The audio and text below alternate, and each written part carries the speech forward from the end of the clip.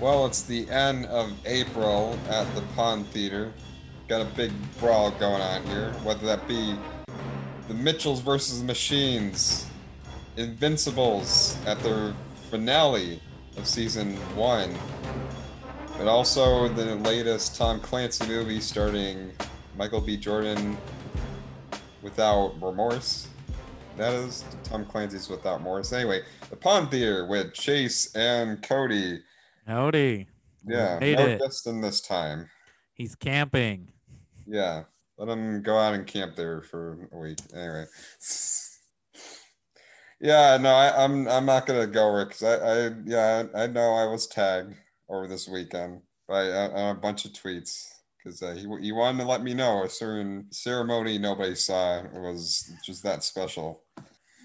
I mean, a lot of film fans have a love-hate relationship with the ceremony. I mean, at the end of the day, these awards don't mean anything, but it's also a celebration of film, and sometimes they do give a platform for smaller movies that some people wouldn't see. But it's also a very strange year in general for movies. Well, but the thing is that I, because I did a recent interview with Pegasus Film Festival. I'm not gonna go into it because I already talked about this in the gaming tadpole, but the Pegasus Film Festival coming up in the end of May or May 22nd. It's run by high school student filmmakers and like up and coming people who will work in the film industry down the road in the future. And all of them are like, yeah, the Oscars, what? The Oscar who? I even said, does anybody know the Oscars is on tonight? And they're like, no,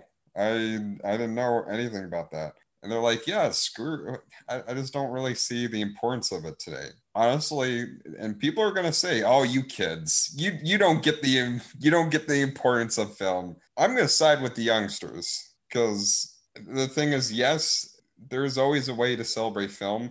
I don't think we need the Oscars for that because, and the reason why I say it because for one, that the fact that it is steadily declining in viewership and the ways they're trying to get people reeled in, I thought were absolutely like I didn't even see this year's Oscars and things that I've heard about it, like all the videos people have been making, like nobody was happy with this Oscars besides Justin. And the one Well, that told me, I haven't "Oh, heard his thoughts on the yeah, overall show and like who won and all that. But yeah, the way they did the show this year was disastrous. I mean, I did kind of like how they had the seating and everything, but yeah, it was a weird show and they should not have waited to the last minute to do the said award they did at last because yeah, they can't count on who's going to win because the only people who know who won are the accountants who counted all the ballots.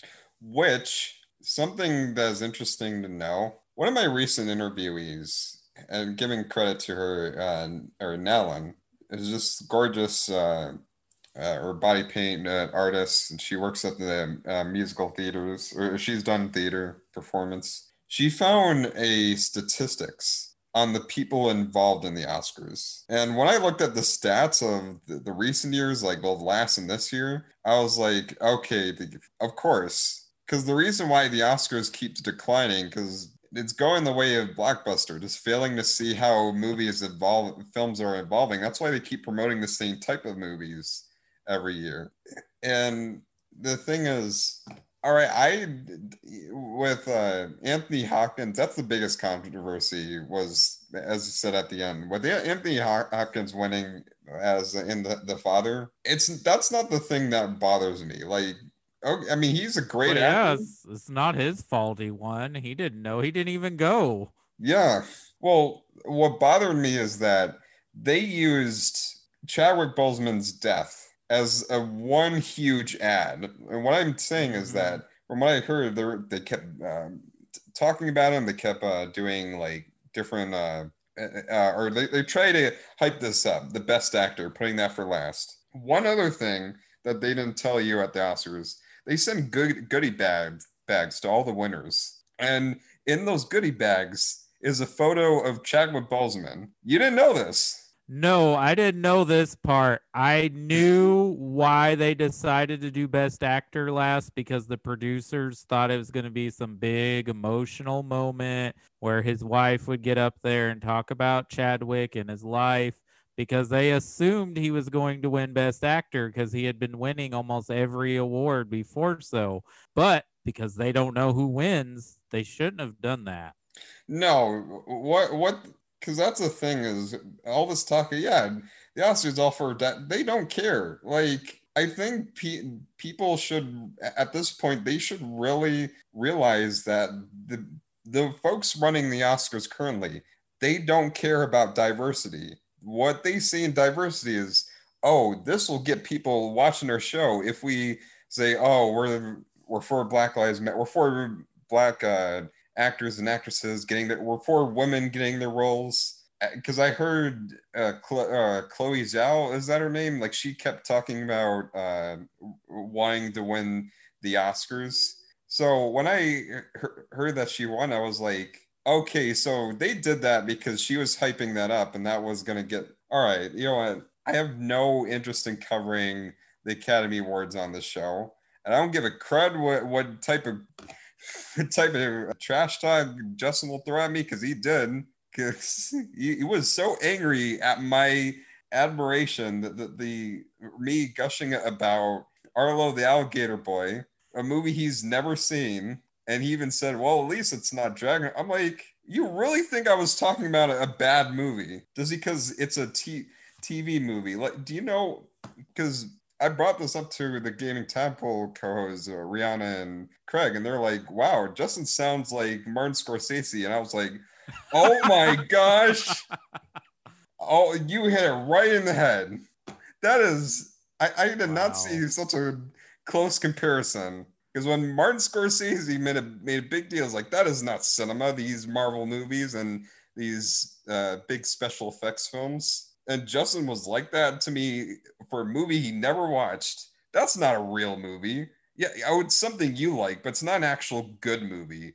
And then he continued talking crud about it after the Oscars was over. You this is a movie podcast show where we talk about movies all year, and you chose to talk about a freaking alligator, but not the Oscars. I'm like, you darn right. And you know what? I'm going to throw more insult to your face. We're going to be covering the Pegasus Film Festival. So you get to watch all these kids. What's supporting up and coming young filmmakers and seeing their work? There's nothing wrong with that. Oh, but they're not real They're not real movies. Well, everybody's got to get a start. I mean, Spielberg started making movies in his backyard with a Super 8 camera. Yeah.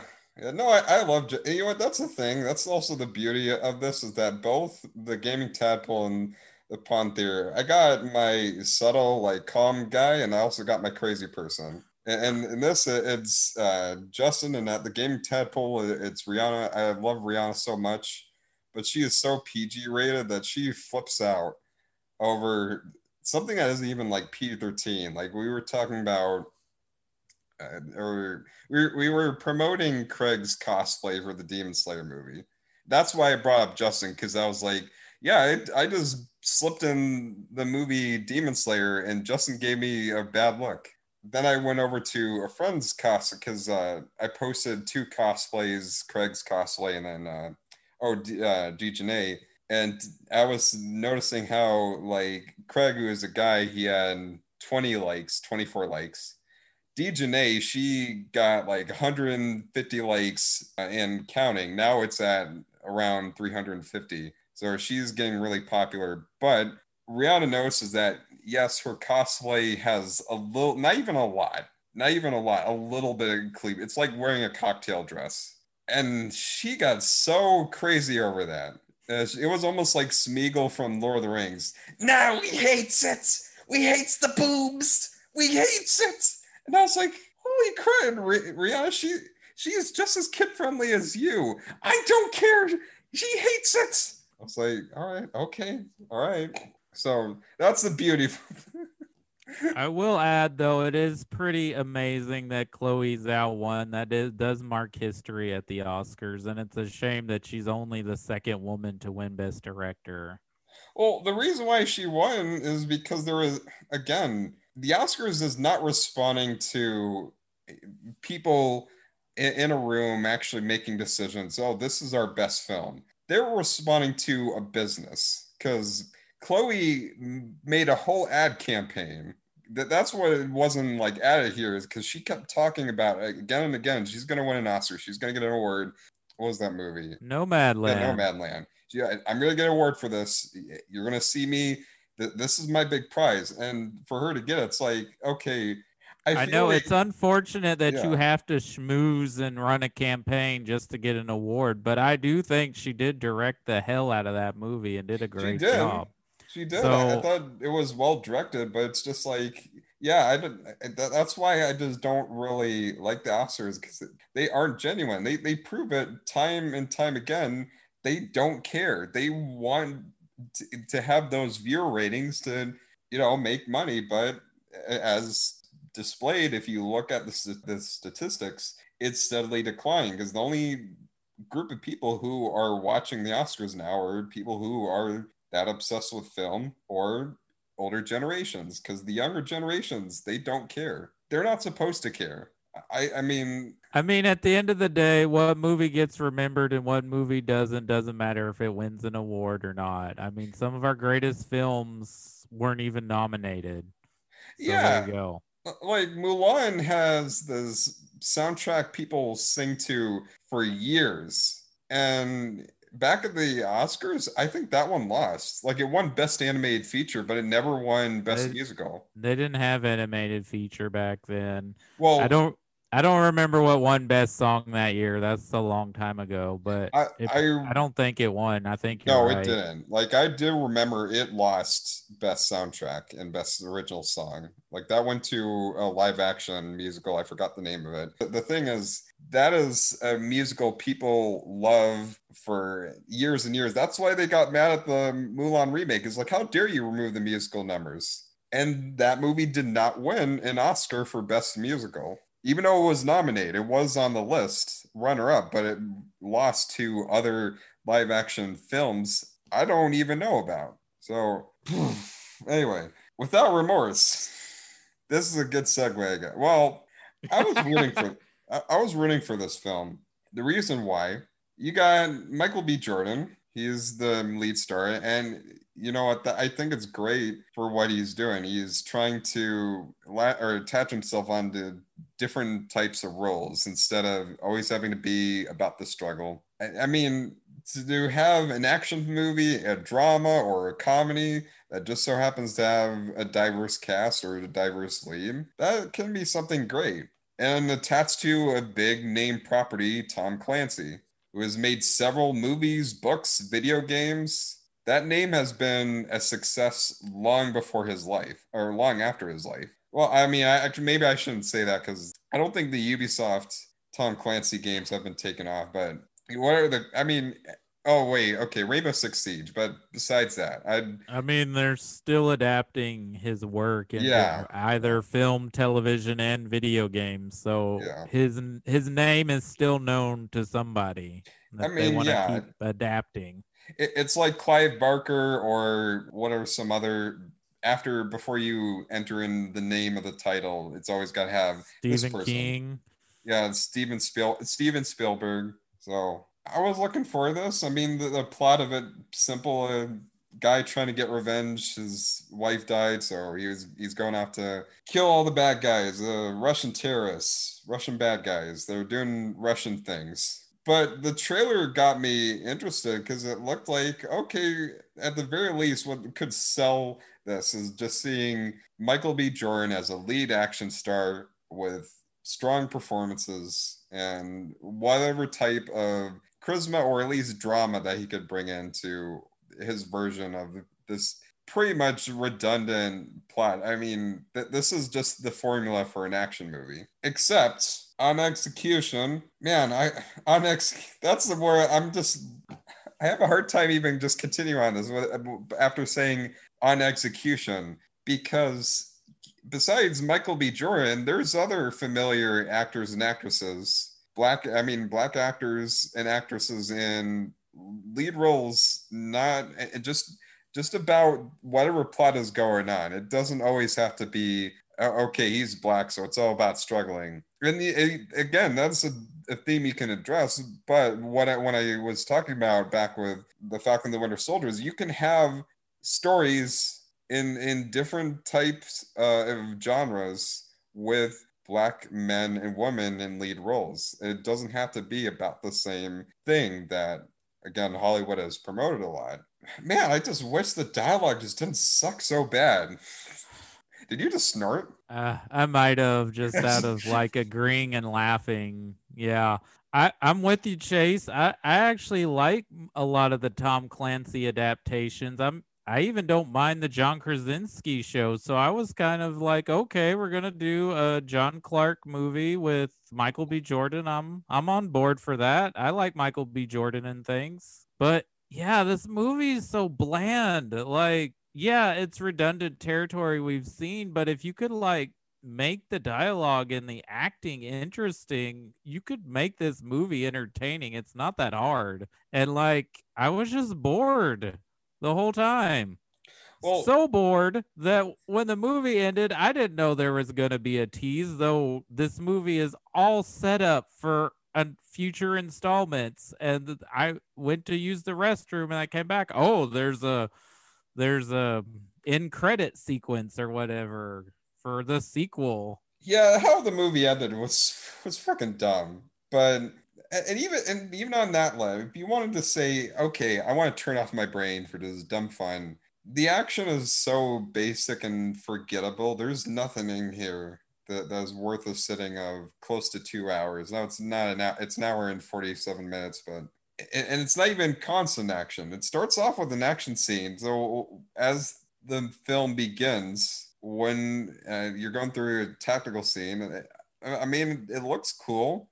It's shot well. And as soon as characters start talking, they started saying some D or F level dialogue. I mean, if you want to know a character's personality, they'll just turn around and tell it to you. He's the cool one. I'm the crazy guy. And I was like, oh, okay, is there anything else about? Oh, that's it. All right. Well, you didn't have to tell me your personality in just one word or so. Crazy, dumb, hilarious, insightful. Are we going back to the Smurfs? Maybe. It's like they just took a blueprint of how to make this type of movie and didn't like put any kind of thought or anything into it. They're just like, all right, here's a military spy action movie. Here you go. We got it. Well, it would have been much better if they were to take all those generic, if they were even going to go this generic route, at least just make the dialogue fun or the characters having fun or just pump up the action a little, make it more crazy. But they don't go all the way. They just go for the basic levels and the characters taking this seriously for the most part. That's what gets me. The dialogue is so corny, but yet they're having Michael B. Jordan and the woman from Queen and Slim, which I'd never seen Queen and Slim. I believe she's a great actress. I would completely doubt that based on this role alone. Yeah, it feels like the whole entire movie's on cruise control from beginning to end, and it never speeds up or slows down. It's just humdrum the whole time. Well, I mean, but because Michael B. Jordan produced this as well. Right. So obviously he wants to like possibly be in a franchise or maybe show up in the Jack Ryan series because this is a character from that series in the Clancy novels. And clearly they want to do a Rainbow Six movie. I don't know why they just went ahead and did a Rainbow Six movie. I mean, I know this is a novel that Clancy wrote that was kind of like a prequel for this character, but they don't do what they need to do for this. Like you said, it's not like if they didn't want to put in the time and effort to make it very compelling, they could have at least made it fun, and they didn't even do that. And that's the thing, because out of all of Tom Clancy's properties, Rainbow Six is the one that it bears the most relevance. Because that's the one I was trying to think. What Tom Clancy property are people you still even think about today? Well, I mean, Rainbow Six Siege, because it has a huge community behind it. So to make a movie off of that, I mean, that could be fun. A tactical.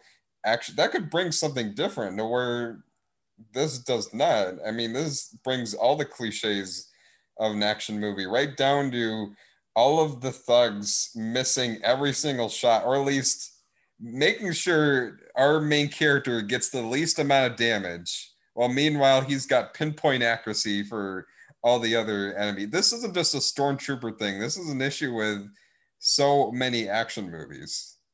And I know there's some people that go on, but action's action. If you don't have a challenge for our lead protagonist, I feel like the action can get a little dull. That's kind of my thing with the John Wick movies. I enjoyed the first two very much, but the third, I kind of fell off it because it's like, okay, well, John Wick is hardly ever going to get touched and he's going to kill and beat the crap out of everybody. So what is the point? What sort of stakes do we have when we know he's going to kick everybody's butt? And with this, at least with that, John Wick at least has some like quirky, some dark sense of humor. To say there's interesting characters, and each film builds on this mythology of the underworld of these hitmen. So even if you didn't personally like the third one as much as the first two, there's still something going on, and you can just shut your brain off with John Wick and have a good time. Well, I think that like the third one was also very long. Like it wasn't. I think with John Wick, that's something you could just go for an hour and a half. But when it's 2 hours, that's where I'm like, okay, there has to be some point where you can just like when you film a scene and you want to like tell the environmental, everything has to have that sort of okay, we're good and let's move forward.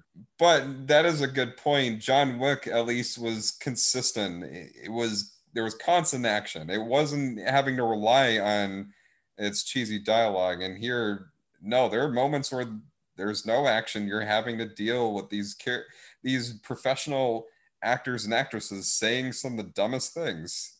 I mean, Michael B. Jordan, he may have produced this. I don't think he wrote the script. I think no, yeah. I think he just wanted to be in, like, he's like, cool, I can have my own franchise character. That's cool. I think he just like you said, he's just trying to branch out his different types of roles he can play.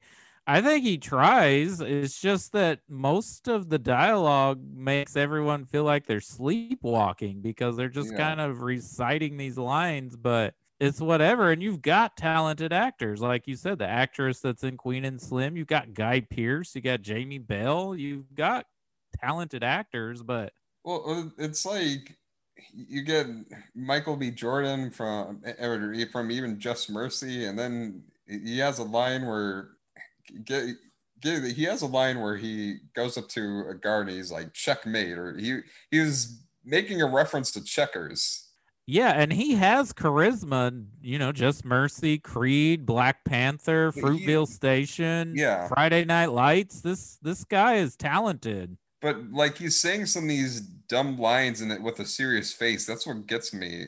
And then not just dumb dialogue, but early on in the movie, he gets drunk and tries to talk to some guards. And this is in the trailer too. He drives a tow truck, but they don't explain how he got that tow truck. Yeah.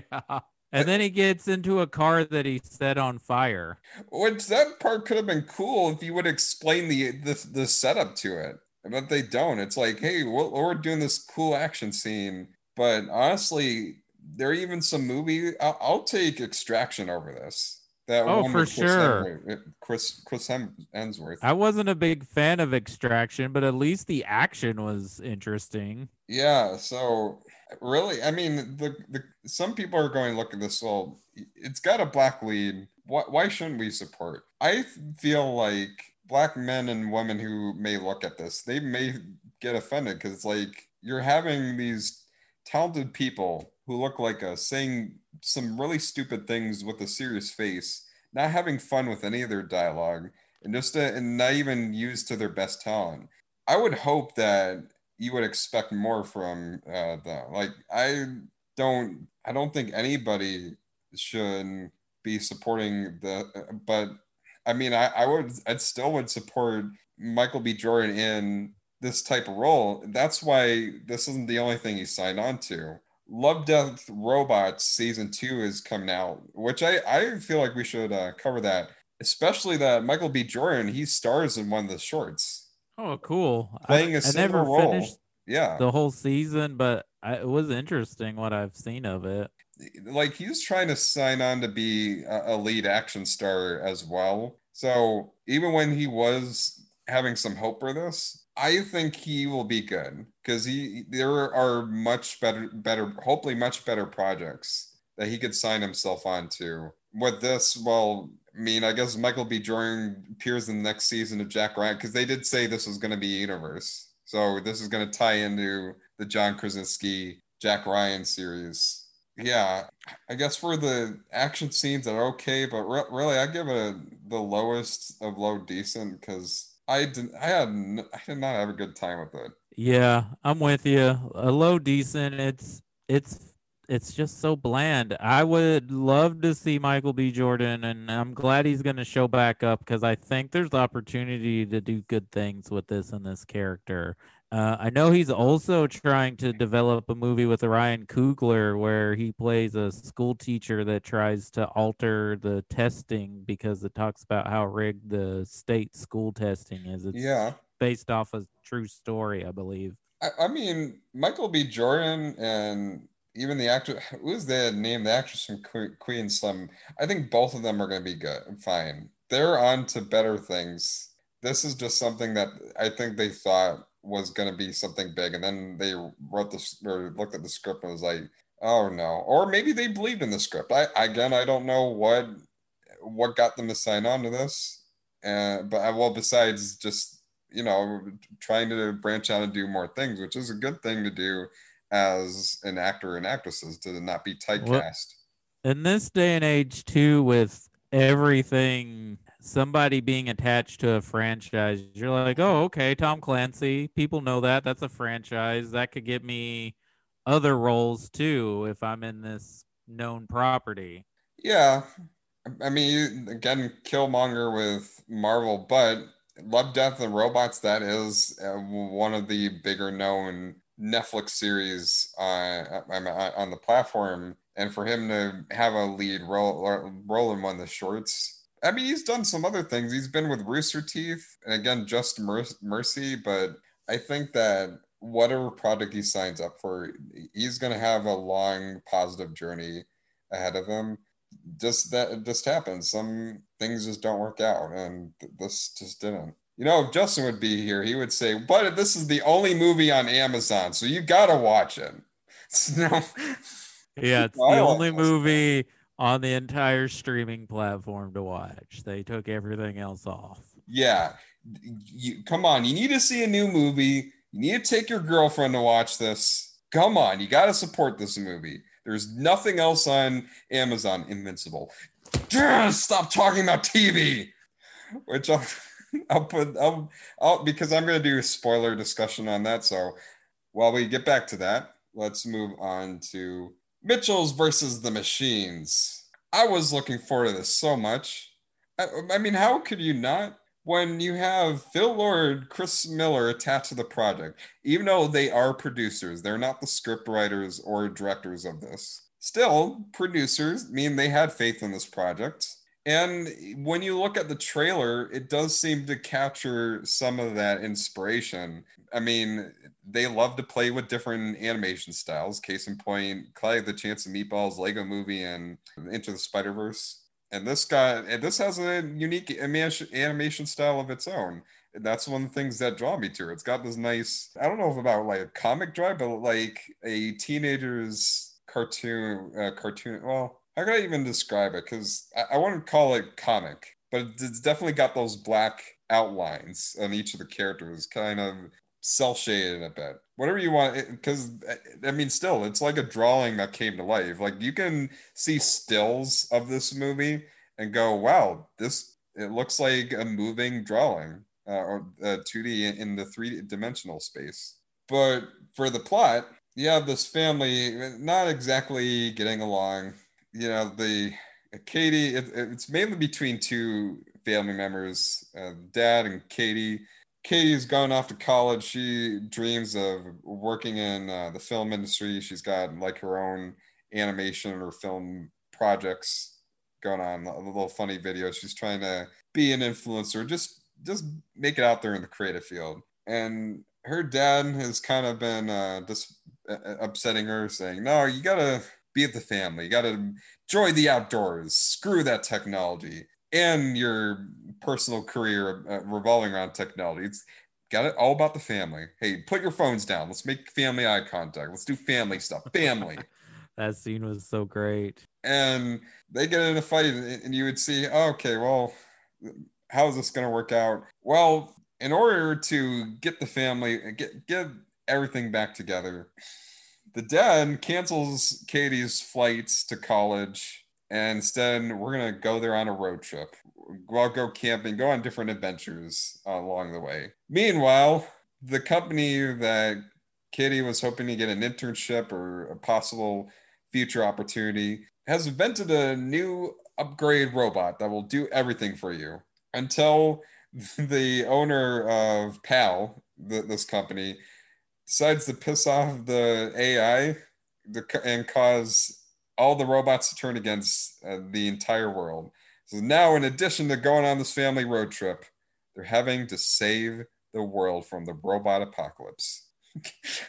That is a lot in an hour and 50 minutes. And guess what? Every hour and 50 minutes is compelling compared to the hour and 50 minutes of what's in Without Remorse. So I'm glad we got that movie out of the way first. Well, man, I would love to completely agree with you. I want to say, probably on the positive side, while this isn't directed or written by Chris Miller or Phil Lord and Chris Miller, some of the inspiration behind that, you do see that in place. You see the fast paced, zany humor of those movies.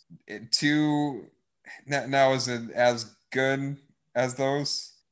Well, I'd put it on par with one of the Cloudy with a Chance of Meatballs, but it doesn't quite reach the Lego movie or Spider-Verse level. I actually don't think it reaches on that level either. And the reason why is that the animation is, I'll say, the best thing about this movie. It is so eye-popping with how much creativity, how they play around with like drawings and crafts, just throwing in a bunch of different animation styles together. However, the whole execution of this, because what you have here is you have a story about enjoy the family time, and having too much technology is just a bad thing.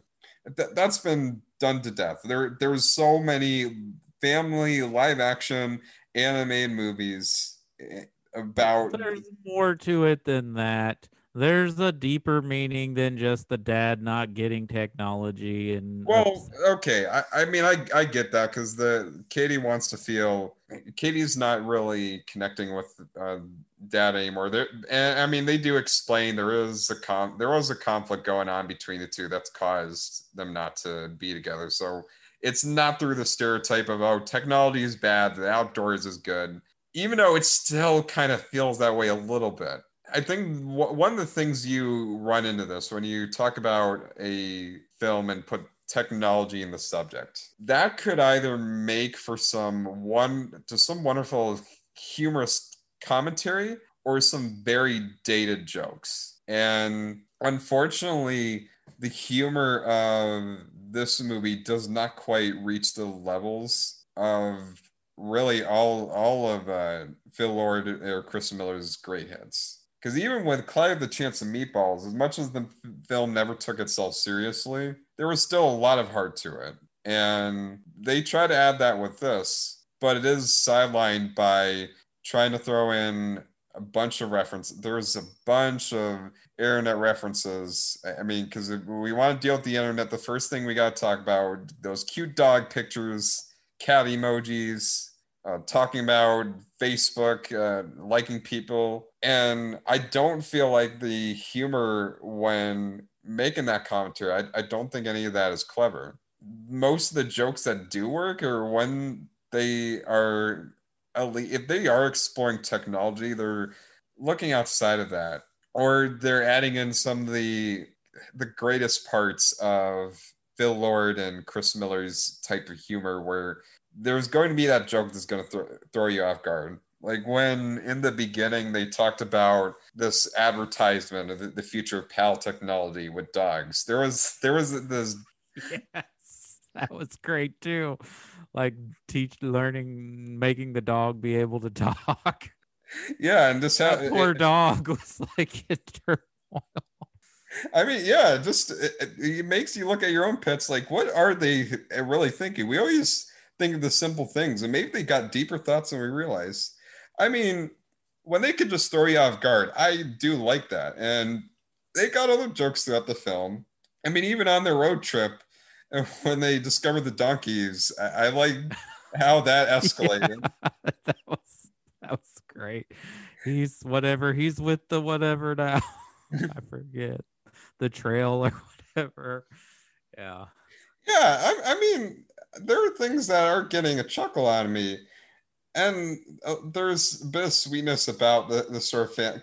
Because I'll say what would separate this from the films that's definitely taken either inspiration or rip off, whatever you want to call it. Katie doesn't stereotypically hate her family, and that's what's preventing me from going, oh gosh, I'm tired of hearing this. Because yeah, there was a moment where I thought this was going to go the route of Fearless. That Wow, this movie's a masterpiece compared to Fearless. well, but I mean, animation Fearless or whatever it's called. No, yeah, Fearless or Fear at Arliss or whatever. There were some moments where, just like that film, again, it's trying to get you with things that aren't really. They got this song or musical number, not musical number. There's a song they love to sing together. But that was a moment between the two of them when she was younger. It wasn't like they just threw it in there to be like, "Hey guys, remember when this song was popular?" I feel like they did, because again, it's a song. It's a song that people aren't even. That doesn't even what on the. I want to know if you want to say the pop culture but just that song. I mean, yeah, it's something that they bond together, but again, it's just okay. We're gonna bond together through this thing. In a way, it's still like, hey, remember this or remember that. Like they could have gone with, hey, let's just some corny song we like to sing together, but we're gonna pick something that the studio owns just to be like, hey, we got some songs in Sony here. own that song? Well, I mean, in order to have a certain song in a movie, you do have to pay. You have to get license. permission. Yeah. They play it quite a bit. I just don't feel like the characters are that fleshed out. And they're all if you want kind of a reference, it feels like an animated sitcom. Just the dad and the daughter trying to get along. Because while there's some great jokes throughout, there's dated references. There's Furbies involved. Do people buy Furbies anymore? I don't think so, but I like the joke because I'm like, yeah, those things are creepy. Who would buy I know, these? but it's like, okay, because this movie takes place in 2020. I was like, those Furbies, they weren't, or they haven't been really around since the 90s, so that was still weird to me. It's like, okay, you're throwing this in that. I mean, you're trying to make jokes that are more towards today, again, referencing TikTok and all that. I mean, they reference Instagram. Yeah, Instagram, but when you make those references, it's like, what type of commentary are you doing with it? And they go for the basic jokes, and that type of stuff is just what bothers me in these types of comedies of let's be relevant for the kids. So while the animation just looks great, I'm just not really invested in the storytelling or a lot of the humor. It's just a film that's just entertaining to watch in the basic entertainment. That'll be great for kids. I mean, kids will love this. This will be awesome.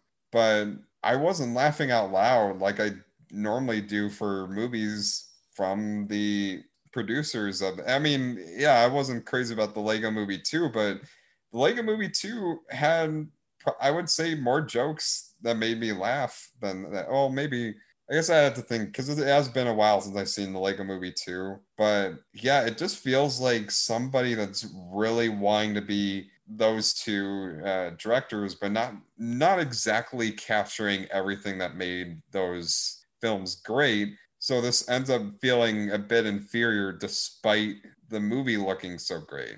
And that because that's what keeps my attention the whole time. It's just fun to look at because of what they play around with all the time. I just wish the dialogue and humor was a lot stronger, and it kind of hit deeper themes about this whole relationship with technology and with the family. Because even when it wasn't going the ways so many other of these basic family films have done, it still came back around to saying the same thing. Like I would have loved if something went both ways. I think one example is that one of the jokes is the dad he destroys the laptop and then he also says, yeah, but you have to buy a new laptop every year. And I'm like, we've It gotten to the wasn't. point where you It can. was an accident. They were in an argument. He Well, didn't do it yeah, on purpose. but he was trying to throw in a joke of how how iPhones you gotta make or I mean, he was being a dad. A lot of dads would say something like that. They'd say that about any technology. yeah, Phone, I don't know. I don't know. refrigerators. Look, yeah, this movie doesn't quite hit the heights, maybe because Lord and Miller didn't personally make it themselves, though there are a lot of in vain type of humor that's trying to be of that level, and some of it isn't as strong, but there are some funny stuff in this There movie. I are. love That's what gets the me is that. robots are great. I like the little brother. Yeah, Oh there's yeah, some the whole funny thing's crazy. stuff. Yeah, All this and I dinosaur I stuff. think it's a very sweet and charming story, and it's about your dreams and living up to your dreams and accepting people's dreams. It's a sweet movie, and it's about someone who wants to make movies. Yeah, it's not great, but definitely could have been worse. It's no Charming. No, no, it is way better than Charming. And yeah, I'll put it above Mortal Kombat, which will probably piss Justin off. As Well, we don't know his thoughts on this movie. He may like this movie. well, or he might say this isn't a real movie. I mean, it was probably going to be released in theaters Yeah. probably before COVID, and Sony probably made a deal with Netflix or something. No, and yeah, and that's not the only film. There's one the guy from Hamilton.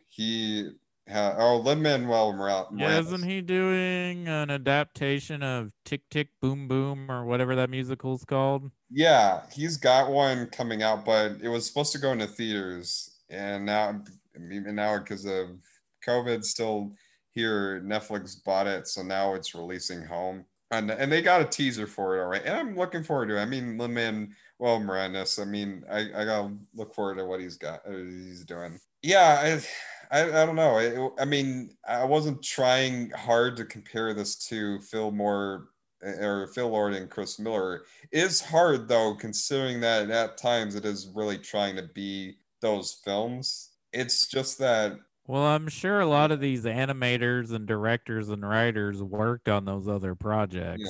I just feel like with the material it's gotten, there could have been more they were done other than what was given. Just kind of going the basic routes just to get last to be quick. Let's get to the next scene. Yeah, so I would give it a high decent because again I do think this would be great for kids, and there are some very entertaining parts about this. But this is when it ended. Like the climax of it, I thought was just dumb. Like I was not enjoying anything in the last 10 or 15 minutes of the movie. But I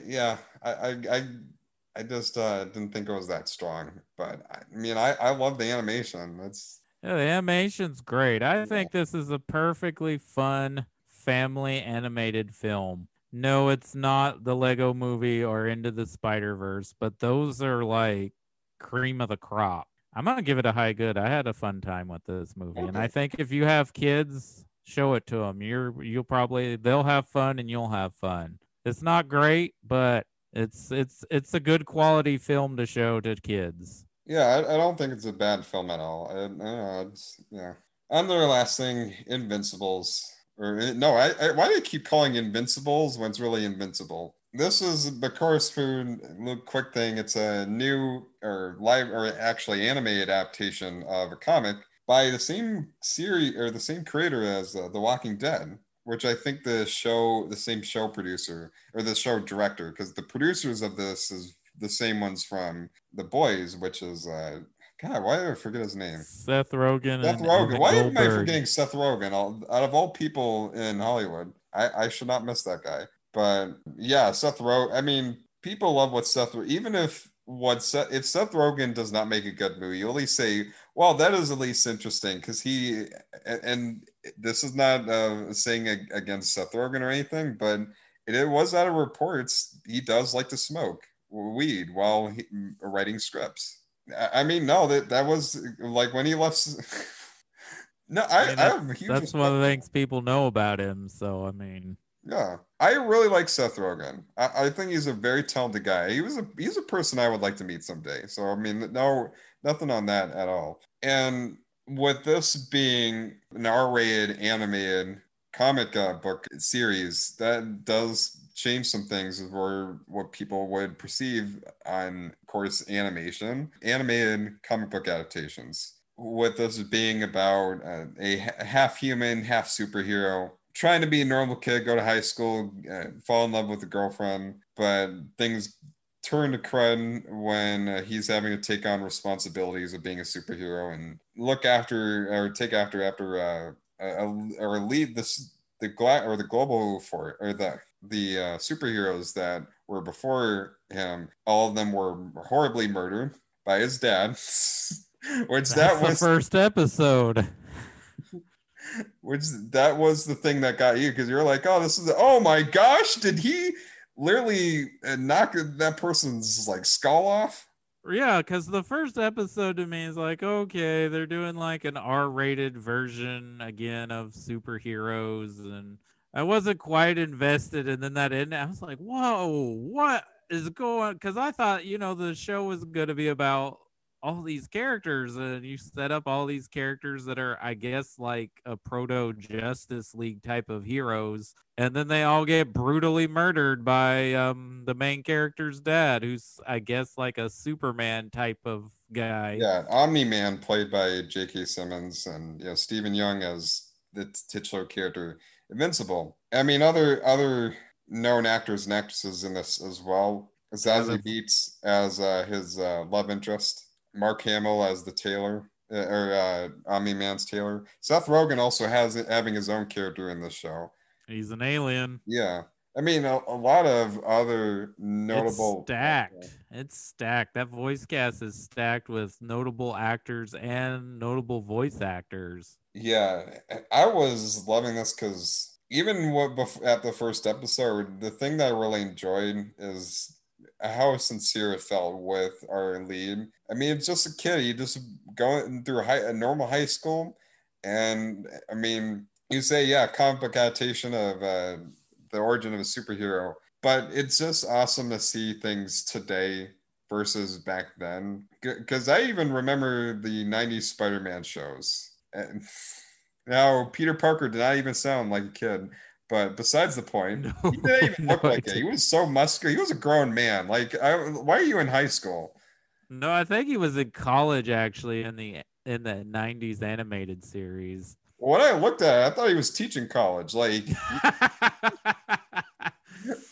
But you see the contrast between, what we perceived as a young character in an animated show going through school, and this is a very diverse school. I mean, and they don't really need to like it's not I mean if they want to discuss about racism, I'm sure, but it just a normal school, and the main character, he is half Asian. You have a black woman as the love interest and other types of characters that are of diverse race and also sexuality, but just feeling like a genuine drama, like with some actual heart, just written very well. Then to see it all go down that first episode, and then from there, I don't know how you felt about the 7 episodes after that. I mean, I was enjoying it. There were moments of like, oh my God, like action and how brutal it would get, but there was also some hilarious stuff going on in this show. And like each episode kind of stuck to a similar theme till we got to the very end. I tell you, I wish we would have gotten more of Clancy Brown's character. I really liked the demon detective guy he was playing. I feel like he might be back. Now, throughout this, I did sort of hint when I gave a non-spoilery thought of the first three episodes. That's where he was showing up. And he was playing as a demon detective trying to solve this seemingly like unknown murder because nobody knew it was Omni-Man till close to the very end or halfway through. But he was the first one who was as suspecting things. And you see how things unfold where it was first him and he was privately talking to Omni Man's wife and how she started seeing things differently. And I just really love this character who ends up being the main antagonist of this show, or at least for this first season. Because you just feel bad for our hero. His whole life, as he knew it, was just a complete lie and just some genuine feelings going on through that. When we get to the very last episode, which was the most, you say how intense because of how gory it could be. Yeah, every time there's an action scene, someone's gonna die in why I say brutal? Not just one, like several people. Like when they're having those fights in the city, like every time they fall down, it seems like 10 to 20 people get massacred because of how powerful they both are. So when you get to the end and say, "Oh, you thought that was gory," well, I got something for you here. Because I felt like this was about to happen. Now, one thing for sure that I was going to predict, it's not the movie show's fault. Like the show was letting you know this was going to happen. Because I mean, eventually he was going to be found out, and we were going to see Omni Man for what he really was. Then, of course. Invincible was going to see Omni Man for what he really was, and he was going to have some feelings to say about that. And Mark is the Mark and Nolan, because Mark is just the loving, just just the center of this whole thing of having to accept these responsibilities and knowing some of the issues of I want to spend time with my girlfriend but I can't. I have to be discreet, although eventually she finds out that he's invincible.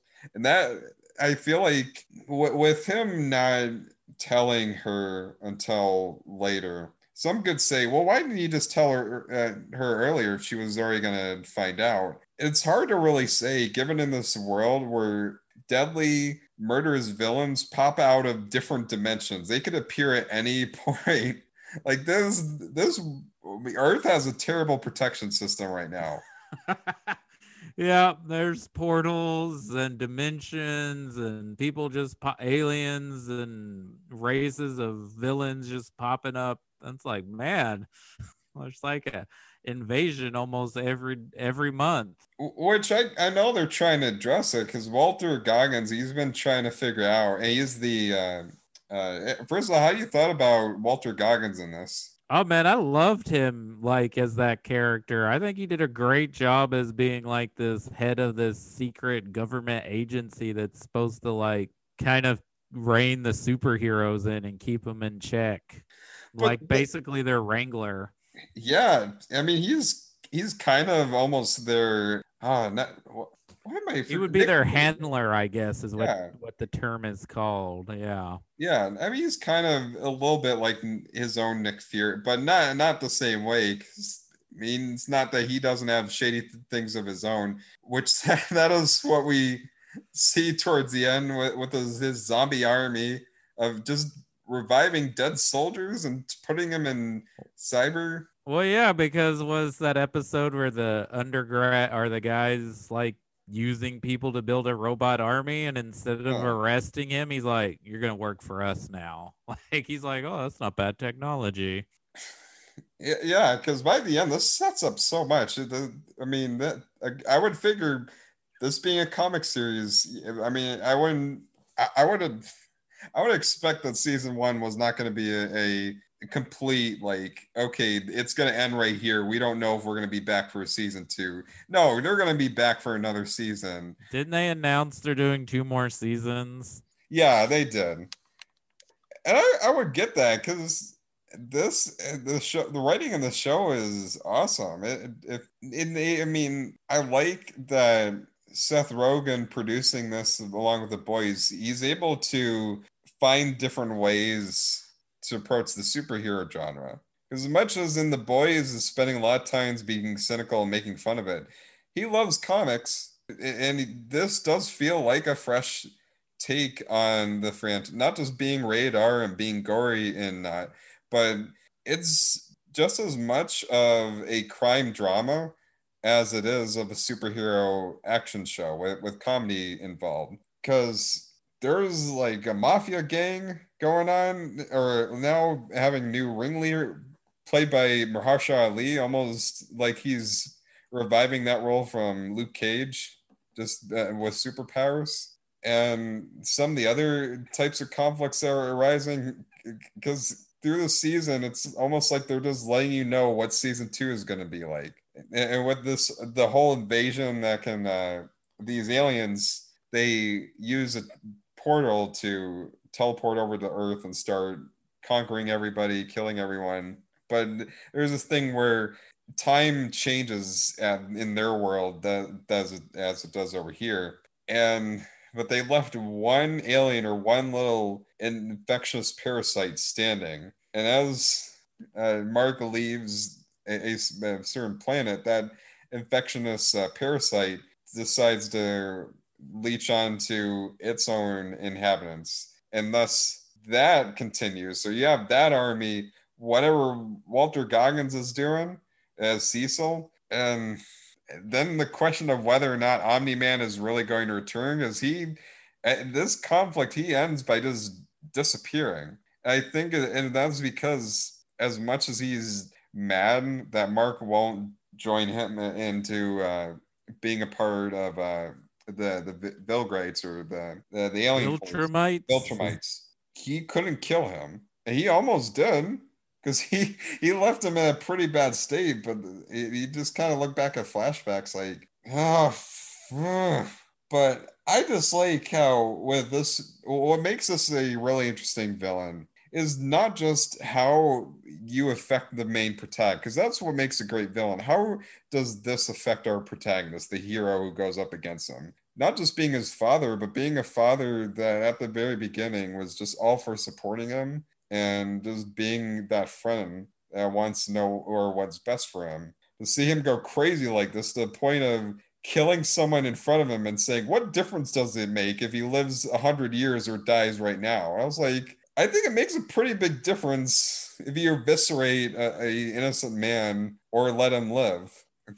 Yeah, even though we knew kind of what was going on, I love that the reveal of how he sets up, it's like you think he's like this Superman like character, and then with each episode we get more and more of like he's up to something, there's something no good, and then like it's the worst case scenario of the Superman situation, right? Instead of him coming to be a part of us and help us, he's here to infiltrate and destroy the planet.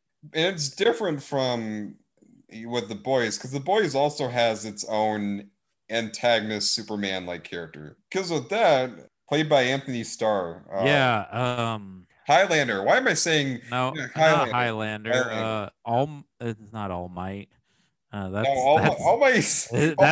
My Hero Academia.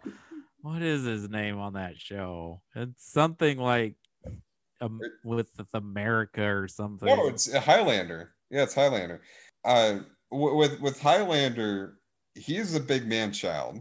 Mm-hmm. And I mean, they've even explained is that he was not raised right at all. Homelander. That's okay, it. I said Highlander. I knew it was something patriotic. Yeah. Homelander. Why am I forgetting his? Maybe because I just watch so many shows and movies, so it's that gets to me. But that is a man child, a destructive man child, a sexual predator, and all sorts of just horrifying things. this is someone who really thought he was raising a kid to be like him, and just to find out he's got other plans. That drove. Yeah, and he's not a man child. This is someone No. who's cold, calculated, knows exactly what he's there for, and plays a front. Like, but then once he turns, it's like, yeah, this is me. This is what I'm doing. Yeah, and now he has to think, okay, what I want to go through high school. I just feel bad for Mark because now what is he gonna do? I mean, you got nobody with that level of super strength other than him, so he's got a lot of things against him. Got a lot of pressure on him. The only thing that makes this better is the fact that all of his school friends are now on his side, so it isn't like him having to abandon them, and they'll be like, okay, where did he go? Now they all Also, know. also, I want more of the twin evil scientist guy. Oh, right.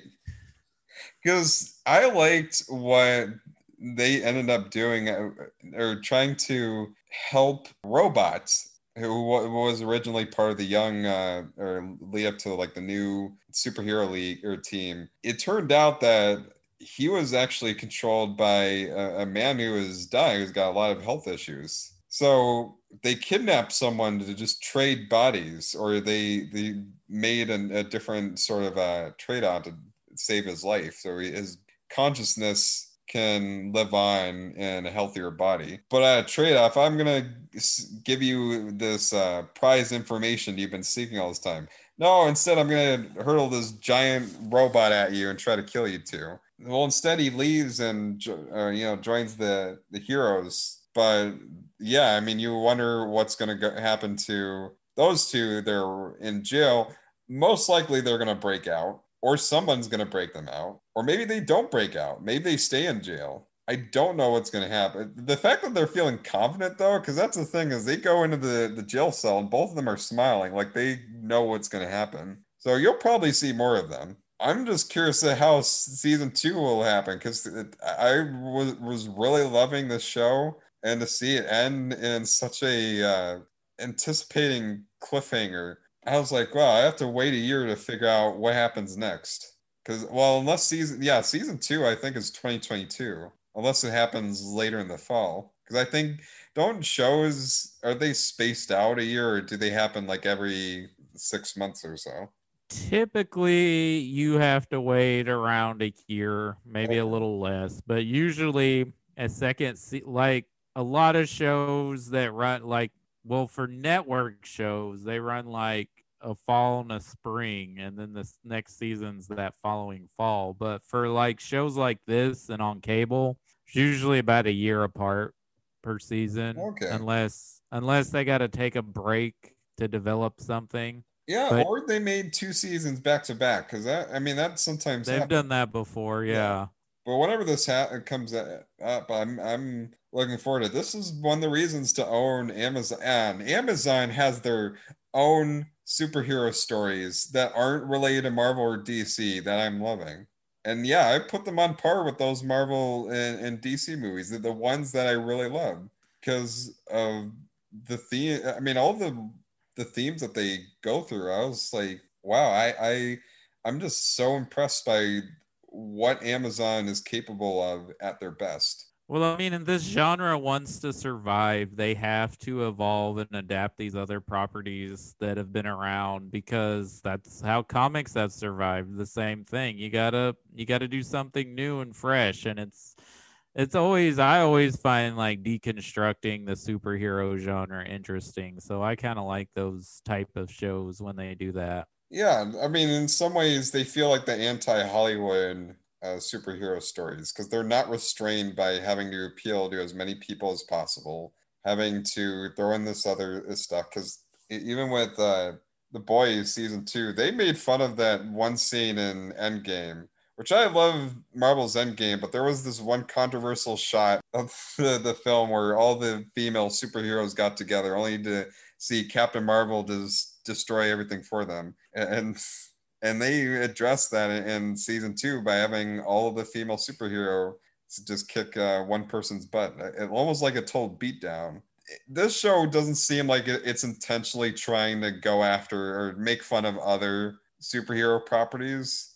I mean, it doesn't see it is in a way talking about some business sides because again, they're having to hide the original superhero team's death, trying to cover it up, make sure that not a lot of people know what's going on. Cecil is trying to make sure that they make themselves look as best as possible. That's why at the end he's like, "Okay, well, your dad's gone. You have to take his place." So I wonder, but yeah, Yeah, I'm intrigued. Can't wait. yeah, I give this must watch. Absolutely. It's good. You guys should check it out on Amazon. And if you haven't watched The Boys, watch The Boys too. Yeah, they got season 3 coming out. So I don't know if it's this year or next year. I would, yeah. Well, It might be this year since it was 2020 for season 2. well, they filmed season 2 ahead of the pandemic, but season Oh 3, yeah. yeah. So maybe season 3 either is this year or next year. I don't know. I don't know how this works when you try to make a movie around COVID. So Yeah. I'm or a not series. sure. I know they've been filming things for a while now Oh yeah, though. yeah.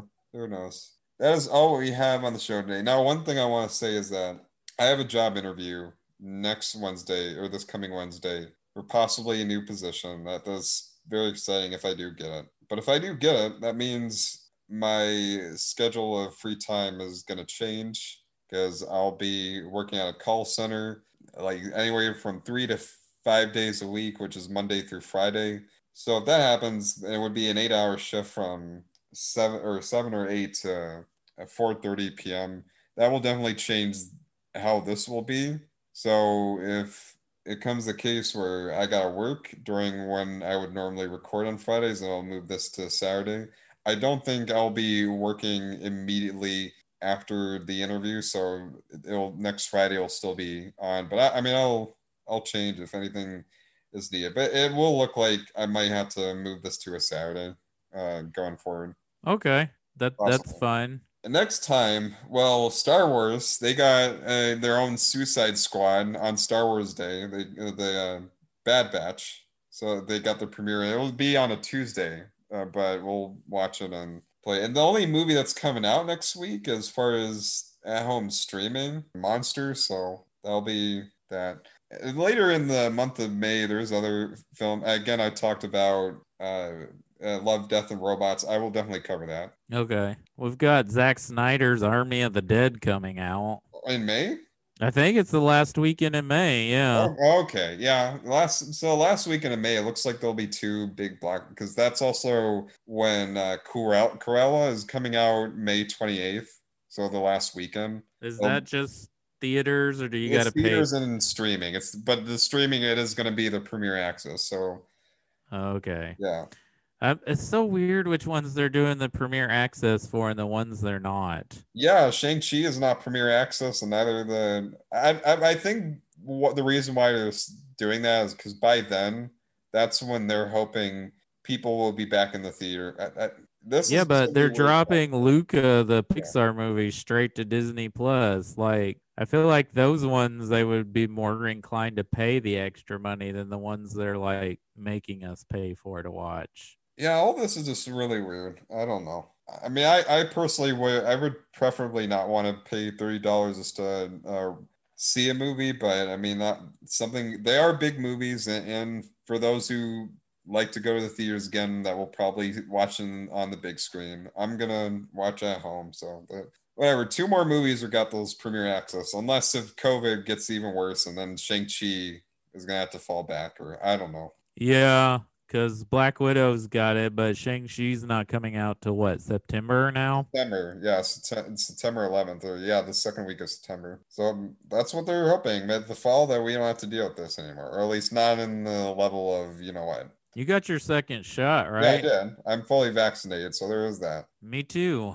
Yeah, I'm still waiting back. I'm not gonna freely go out there, but and when they've been talking about how when you are vaccinated, you can actually go out, like you can go outside without masks, or And you can be around other people who have been vaccinated without yeah. masks. But they still say you should wear a mask in public, which I'm doing. The reason why, and I get that, because I think this is what's going to happen to businesses too. They're going to adapt that you need to be fully vaccinated. Now, I think movie theaters are for a bit, they're still going to let you come in without needing the vaccination card. But conventions are starting to pull that out where you need to be fully vaccinated in order to attend. They're not even going to let you attend even if you're not vaccinated. Well, that's smart because that's going to be a large amount of people still. It probably is not going to be as large as they typically are, but still, I think that's smart for conventions and cons to have that. I hope I don't know if movie theaters are gonna because and it's not just conventions, flights too. If you were going to Oh go, yeah. Well, yeah, I think that's smart as well because you're in a small. That's even smaller than a movie theater. You're in a really enclosed space. So yeah. So until then, you can listen to this on Podspaz, different podcast listening platforms, Spotify. You get it. We're on there. Also, Facebook.com/Podspaz, Twitter at CheesePod64, Instagram/Podspaz. All aboard the Discord when y'all hang out and do things. I think this Sunday I'm going to display Arlo the Alligator Boy. What? Oh just yeah, no, Justin's not invited because Justin will dream. No, well, yeah, I don't know. If he wants to come, he wants to give the movie a chance. It is a real movie because it's that bad. I don't know if you went on Rotten Tomatoes. On Rotten Tomatoes, that's a 90%. That basically is rotten. Oh, speaking of Rotten Tomatoes, did you hear that Paddington 2 is now the best reviewed movie on Rotten You Tomatoes? know what's funny about this whole situation is that I got cred for loving Paddington 2 because everybody just looked at the title and was like, wow, that sounds like a bad movie. And just most did not watch it, but people who did, they're like, wow, actually, yeah, that was way better than I thought. I bet you if people gave Arlo the Alligator Boy the chance, they're gonna feel the same way because all you are just looking It's at the pretty title. fun, but I'm not putting it up there with Paddington I 2 don't. Yeah, I level. don't like. I don't think it's as good as Paddington 2, but I thought that movie was sweet. I liked it. I like the musical numbers. Oh, the music was great. Yeah, That alligator boy can sing. yeah. I mean, it's just Justin. Yeah, he's crazy. Yeah, and you got the our movie. No, not the real store or the real store. Not the real store read. God dang it! I've been having a troubling time Video hearing. Store Rejects Yeah, I said, podcast. oh God.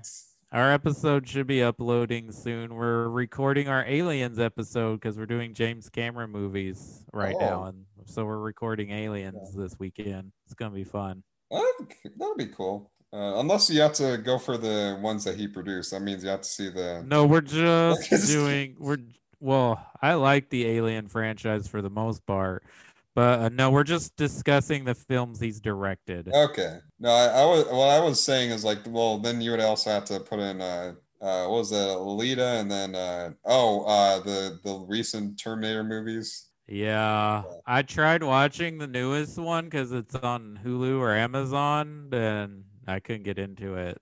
I'll say it's at least better than Genesis. I haven't even seen No, Genesis or Genesis is the worst that I, I Terminator movies will ever get. I wouldn't doubt that or Genesis as it's spelt. No, in fact, to me, that is one of the worst action movies of all time. Like no, that's you get that out. I think there were some things that were all right about Dark Fate. I didn't hate that movie, but yeah, I mean, it's still a franchise that does not need to continue after its first two. Agreed. I don't understand why they keep going back to it. Oh well. Till then, take care. Bye.